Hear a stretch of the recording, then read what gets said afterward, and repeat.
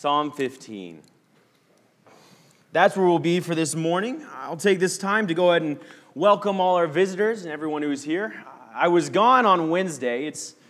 It was a troublesome week, and I am sure happy to be home. I'm sure happy to be with you all and be able to bring a lesson to you all from the Word. And so I hope you'll learn with this from me, and I hope you'll be able to take something away from it. Psalm 15 is where we'll be beginning. Thank you. And this is a psalm of David, and we'll start in verse 1. O Lord, who shall sojourn on your tent? Who shall dwell in your holy hill?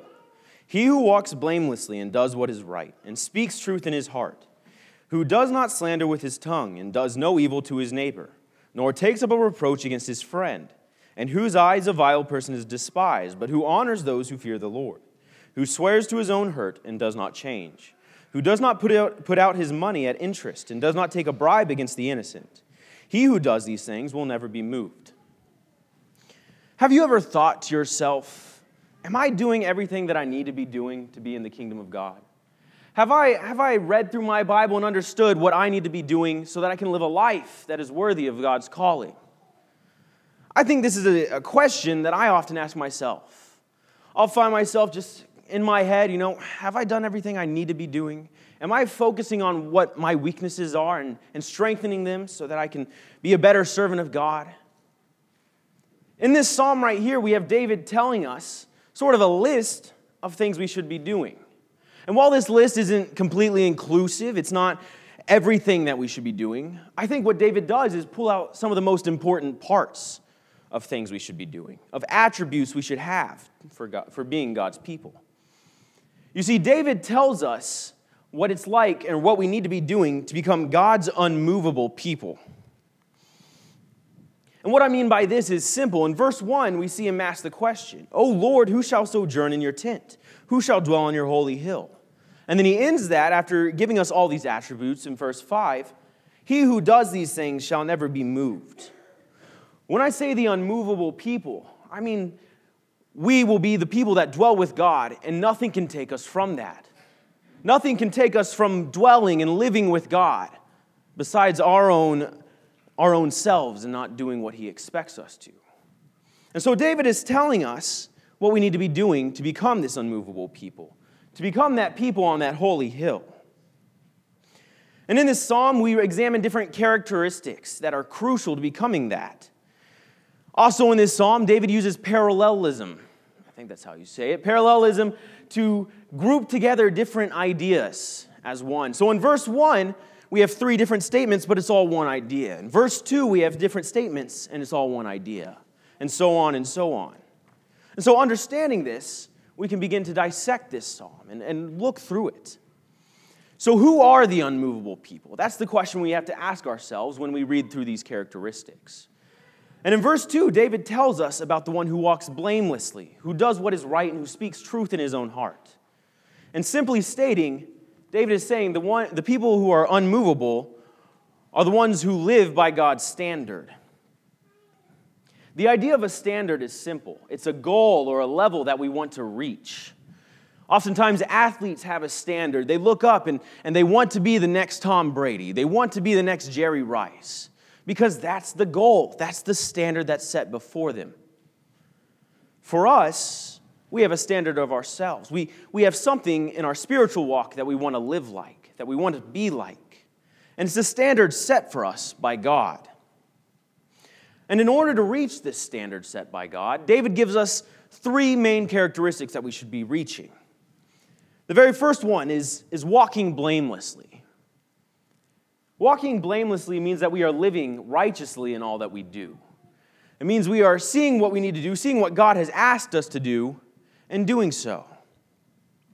It's obeying God and his commandments so that our reputation precedes us that of a godly person, of a spiritual person. Now, being blameless, however, does not mean we cannot be blamed. It doesn't mean we can't be approached and said, so-and-so said this about you. Rather, being blameless means that when accusations or blame does come, then our reputation will precede us. that people will listen and say, well, I don't really know if that's true because I know that kind of person Zach is. I know what he does. I really don't see any strength in your accusation. Being blameless means that our reputation as a godly person precedes us.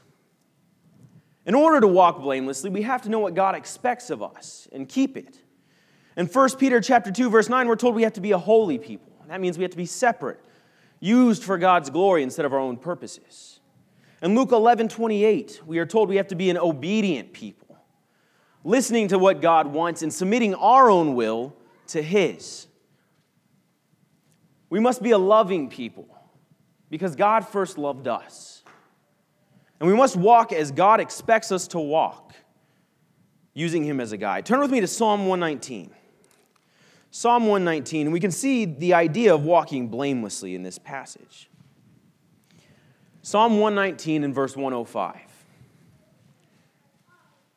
Your word is a lamp to my feet and a light to my path. I have sworn an oath and confirmed it to keep your righteous rules. Walking blamelessly means we identify what God expects of us. We look through the Bible and we see that's what God wants me to do. And so because of that, I'm going to do it. I'm going to keep my word to do so. That's what walking blamelessly means. Not only do we have to walk blamelessly to live up to the standard of God, but we must do what is right. And that's simple enough to say, well, we have to do what is right. Okay, we can move on. But it's a little more in depth than that. Even people who aren't raised in the church, who aren't Christians, understand the difference between right and wrong. Because right and wrong is the idea of treating someone else kindly, doing something that is expected, and not cheating someone out of a deal, not being harmful to one another, not lying to one another. Doing what is right can change depending on our situation. It can change depending on what we find ourselves in. It can look like kindness to us. It can look like us treating others the way we want to be treated. We know that the golden rule is in Matthew 7. And if we're treating others the way we want to be treated, then we're not going to be mean to them. We're not going to hurt them or try and harm them because we don't want to be harmed ourselves. We don't want people to be mean to us. And so doing what is right will sometimes look like kindness. In order to do what is right, it'll take discernment. We'll have to be able to look at the situation we're in and say, I've got to do something different here. I've got to be able to treat others kindly, but also keep to the goal that my boss wants me to reach. I've got to be able to help others reach that goal while also maintaining my own standard that I want to live by. We have to discern the proper reaction to different situations. And sometimes doing what is right means that we're admonishing someone. Admonishing is the idea of correcting, of fixing something that is wrong. And doing what is right may require us to look at something and say, you maybe shouldn't be doing that. We should try and fix that and get that to where you should be doing something right. It may be awkward. It may be tough. But if we're set to do what is right, we're going to help others to do what is right as well. Doing what is right means we look for the option that is obedient to God and kind and respectful to others as well. Not only does David say we should do what is right, but we should also be speaking truth in our hearts. Speaking truth in our heart is an interesting idea. Different commentaries have a different idea than others, and so this one, what I take from it, means we should be looking introspectively at ourselves. If we're speaking truth in our heart, then we're looking at ourselves and saying, I've got a flaw there. I made a mistake at that chance I had. I need to fix that. Speaking truth in our heart means we don't hide our flaws from ourselves. It means we're willing to look at ourselves with an honest perspective instead of raising up the good and blocking out the bad. If we're looking introspectively at ourselves, then we know that we won't, or if we aren't looking introspectively at ourselves, then we know we aren't going to be one of God's people. And I say this because if we aren't looking introspectively at ourselves, we don't know what we're doing right, and what we need to work on. If we aren't looking at who we are and what we've done, then how can we ever fix it? How can we ever grow? How can we ever accept what God wants us to do? If we are looking introspectively at ourselves, we're willing to listen. We're willing to listen to fix ourselves, to grow ourselves, to become more like God than ourselves. If we're looking introspectively at ourselves, then we will elevate our good and correct the bad that we have. If I know myself, then I can know how best to do something. I know what my strengths are, where I can help someone best at. If my strength is being able to build something or to run errands for someone, then I will be willing to go and do that. But if my strength is maybe just sitting down and listening to someone and talking to them and just being that ear that they need, well, then I'll do that. Because when we look introspectively at ourselves, when we speak truth into our heart, we can understand the best ways that we can help others grow in God's kingdom. So you see, verse 2 gives us that clear outline of a people, an unmovable people that live up to God's standard. In the second grouping of this psalm, in verse 3, we read, "Who does not slander with his tongue, nor does no evil to his neighbor, nor takes up a reproach against his friend." What we see in this is that David says that the unmovable people are a people who discipline their tongue, a people who watch what they say, who use their tongue for good and not for bad. Our tongue shouldn't slander someone. To slander is the idea of gossip or badmouth someone. This is the idea if I went to my brother's high school and started going around to his friends and saying, Chandler is an awful person. Let me tell you what he did to me this weekend. He pushed over the clothes that I had nicely folded. He's just a terrible human being. And I start telling people that, and they may laugh at me because they can probably tell I'm joking, but it may affect their perception of my little brother. And while that may be a silly example, imagine if a coworker was going around to the different people you work with and saying, "Zach's just a really lazy worker. He doesn't get his projects done on time. He really doesn't listen to what I have to say when I want him to do something. I don't think you should use him for your next promotion. I don't think you should use him for that project you want to do." And they start telling people things that may not be true about us. They start saying, he's lazy. He doesn't get his work done. Don't use him for that project. And it affects different opportunities we have when we work. Slander can destroy someone's reputation. It can tear down what someone has worked so hard to build up. And it's hard to fix after that. Slander starts us down a road of damaging someone else because we have a certain perception about them that may or may not be true. So David tells us that our tongues should not be used to slander someone. Next up, David tells us that our tongues shouldn't be used to do evil.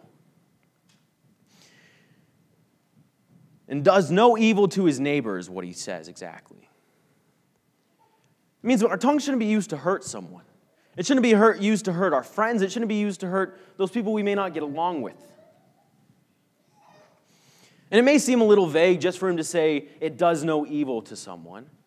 But we can flip a few pages and see what I think he means by this. Turn with me to Psalm 52. Psalm 52. At the beginning of Psalm 52, we get an understanding, in my eye, of what David means. Of what he means by when he says, does no evil to his neighbor. Starting in verse 1, "Why do you boast of evil, O mighty man? The steadfast love of God endures all the day. Your tongue plots destruction. Like a sharp razor, you worker of deceit. You love evil more than good, and lying more than speaking what is right. You love all words that devour, O deceitful tongue." In this psalm, we can see that an evil tongue loves to lie. It loves to deceive someone.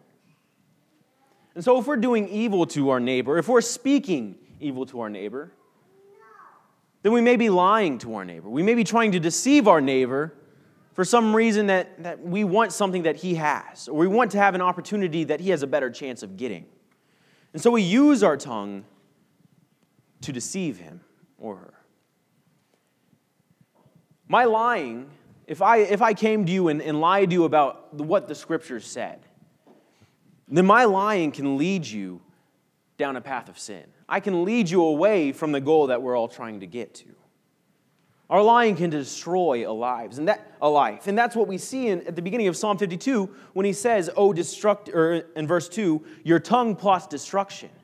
An evil tongue is there for the destruction of someone else. In verse 4, we see that an evil tongue devours someone else. Have you ever had a time where you've had a conversation with someone, it hasn't maybe gone so well, and you walk away and all you can think of is the mean things they said to you? The things that they said, oh, you're terrible at that. You're not a very good people person. You can't do that. You're just not that kind of person. And those words just kind of sit with you for the rest of the day. You take that and you dwell on it, and it just sits there, and it consumes your thoughts because, wow, they really think that about me? How did I come off like that? What have I done to come off like that? Our words can devour someone in the sense that they can take up their thoughts. They can stop them and focus them about everything we have said wrong or rudely about someone else. And if we're focused more on what we don't like about someone and we use that to hurt them, then we're not going to be one of God's unmovable people. And we haven't disciplined our tongue. Turn back with me to Psalm 15. Psalm 15, in this last phrase of this coupling, David said, "Nor takes up a reproach against his friend." Our tongues shouldn't be used to tear someone down. A reproach is just that, to tear someone down, to sit there and yell at them and tell them everything they're doing wrong and bring them down to what we think they should be. How easy is it for us to do something like that?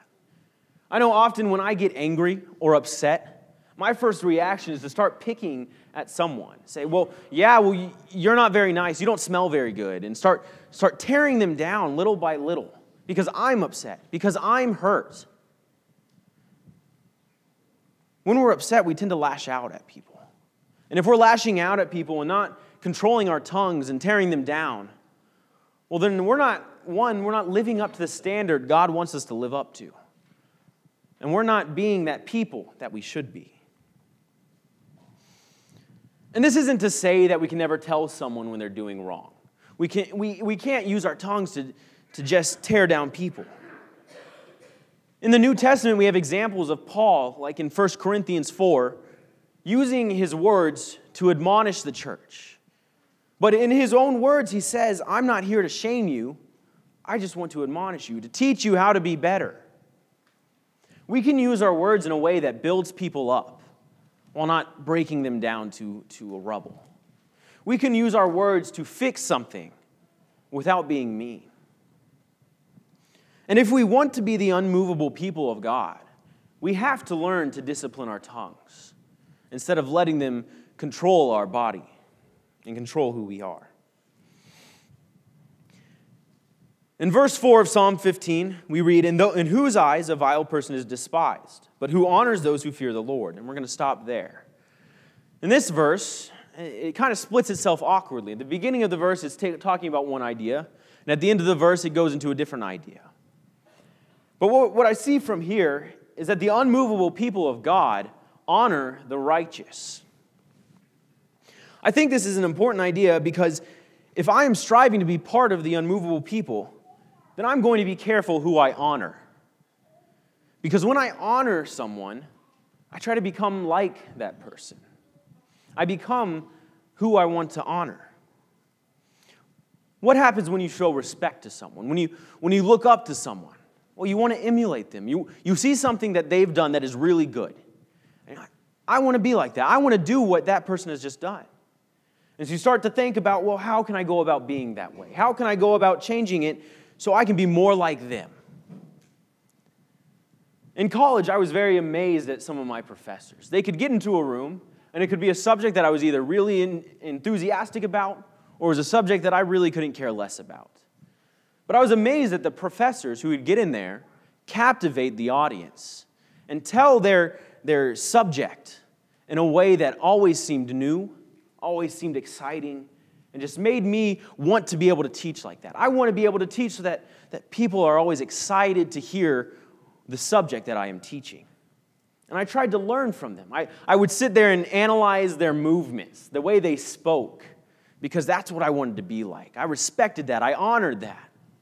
And that's what David's talking about right here. We should be giving our honor to what is holy and righteous, and not to what is vile and sinful. Because when we honor someone, it gives credibility to what they're doing. It says, I enjoy what you're doing. Keep doing that. So what happens when we honor someone who is maybe living a life of adultery? When we, that's nothing. It's okay. It is what it is. When we start to honor what is evil or someone who is deceitful, then we start to kind of give them the idea that, it's okay what I'm doing. I can keep doing this because Zach thinks I'm okay. He's still hanging out with me. He's still talking to me. He's still treating me like he would any other. I'm fine. David is adamant that we despise what is evil. And this whole psalm is the idea of what keeps us from being part of God's people. And the idea of the evil things that keep us from God's people. And if we view evil as despicable, then it won't hold us back from being a part of God. This isn't saying we can't appreciate different aspects of people's lives. This isn't saying I can't appreciate something good that someone has done.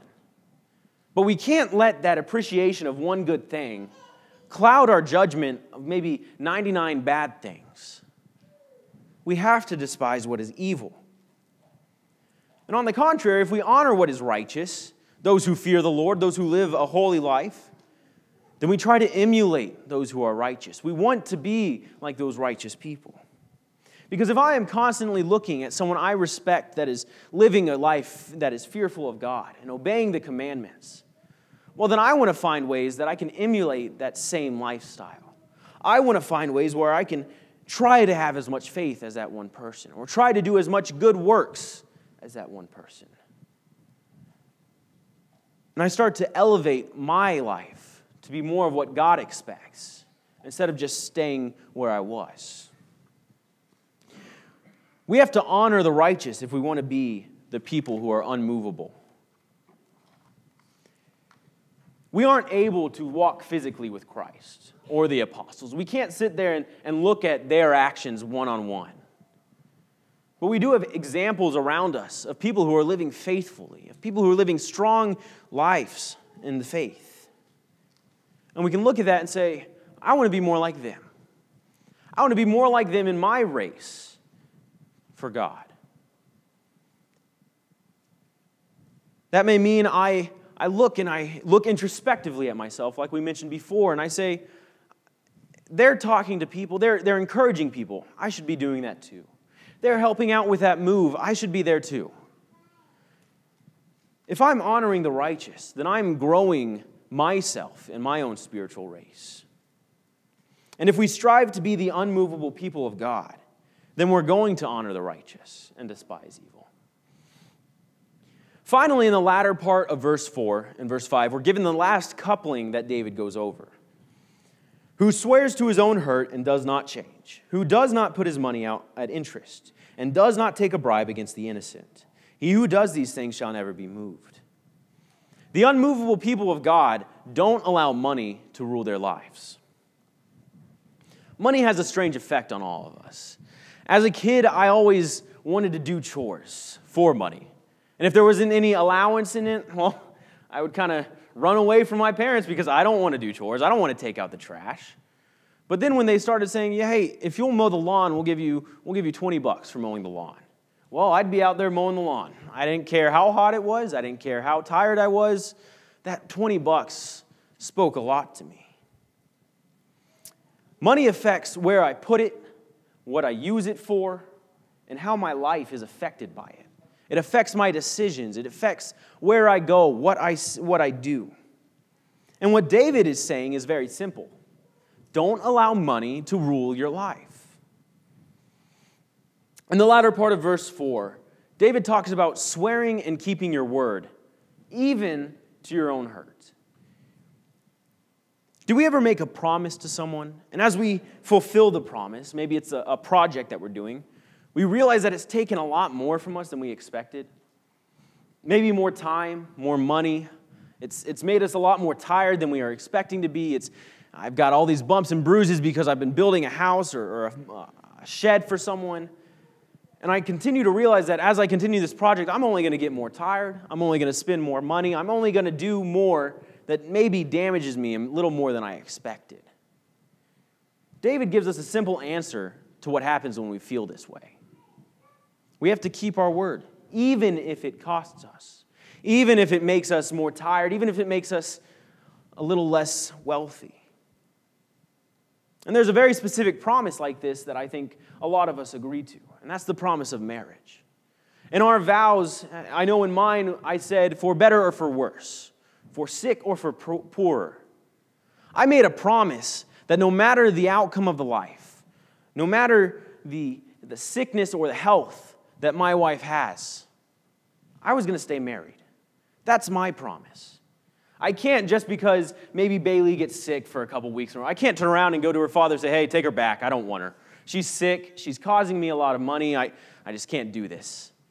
I can't do that. I made a promise, and I'm going to keep that promise, even if there is sickness, even if our life maybe isn't what we expected at first. Because just because something is harder than I expected when I promised it, doesn't mean I renege on my word. It means I keep it. In verse 5, we come to another idea about money. David says, don't put money out at interest and don't take bribe for justice. And these ideas are somewhat different, somewhat similar. The idea of interest is not a problem with legitimate business. He's not saying you can't have interest on a business transaction that you're using. We know from Matthew 25 in the parable of the talents that interest is seen as positive. And so the problem with interest then, well, what is it? Interest is also known as usury in this passage. And the problem with that is it shames the one you're doing it to. It shames the person who cannot pay back what is owed. And if someone owes me an amount of money, if they can't pay it back on time, and I start saying, well, because you can't pay that back, I'm going to add $5 more to every day you can't pay that back. And it shames them continually because they're continually working to pay off the debt. And they continually can't do it. The problem with interest and usury is the idea of shaming someone because they don't have the money to pay you back.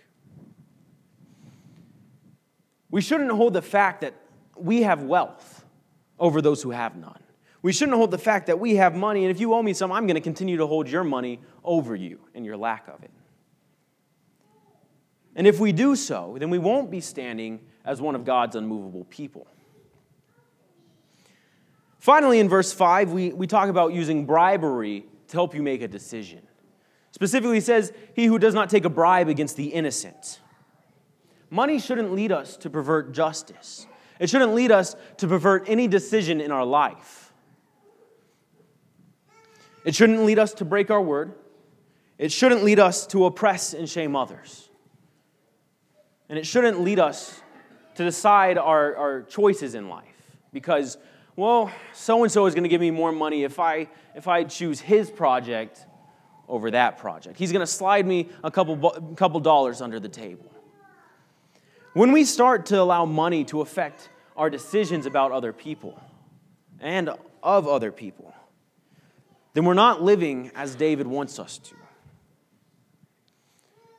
If money does control our life, then we cannot serve God. And we understand in Matthew chapter 6, 24, that one cannot serve money and God. We have to choose one or the other. And if we're allowing money to control our lives, then we're not allowing God to lead us the way He wants us to go. David's psalm tells us that only certain people will be with God. It's very clear. In verse 1 and verse 5, O Lord, who shall sojourn in your tent? Who shall dwell in your holy hill? He who does these things and shall not be moved, or shall never be moved.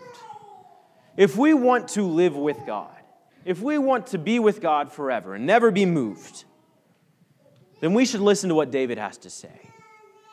We should live to the standard that God wants us to.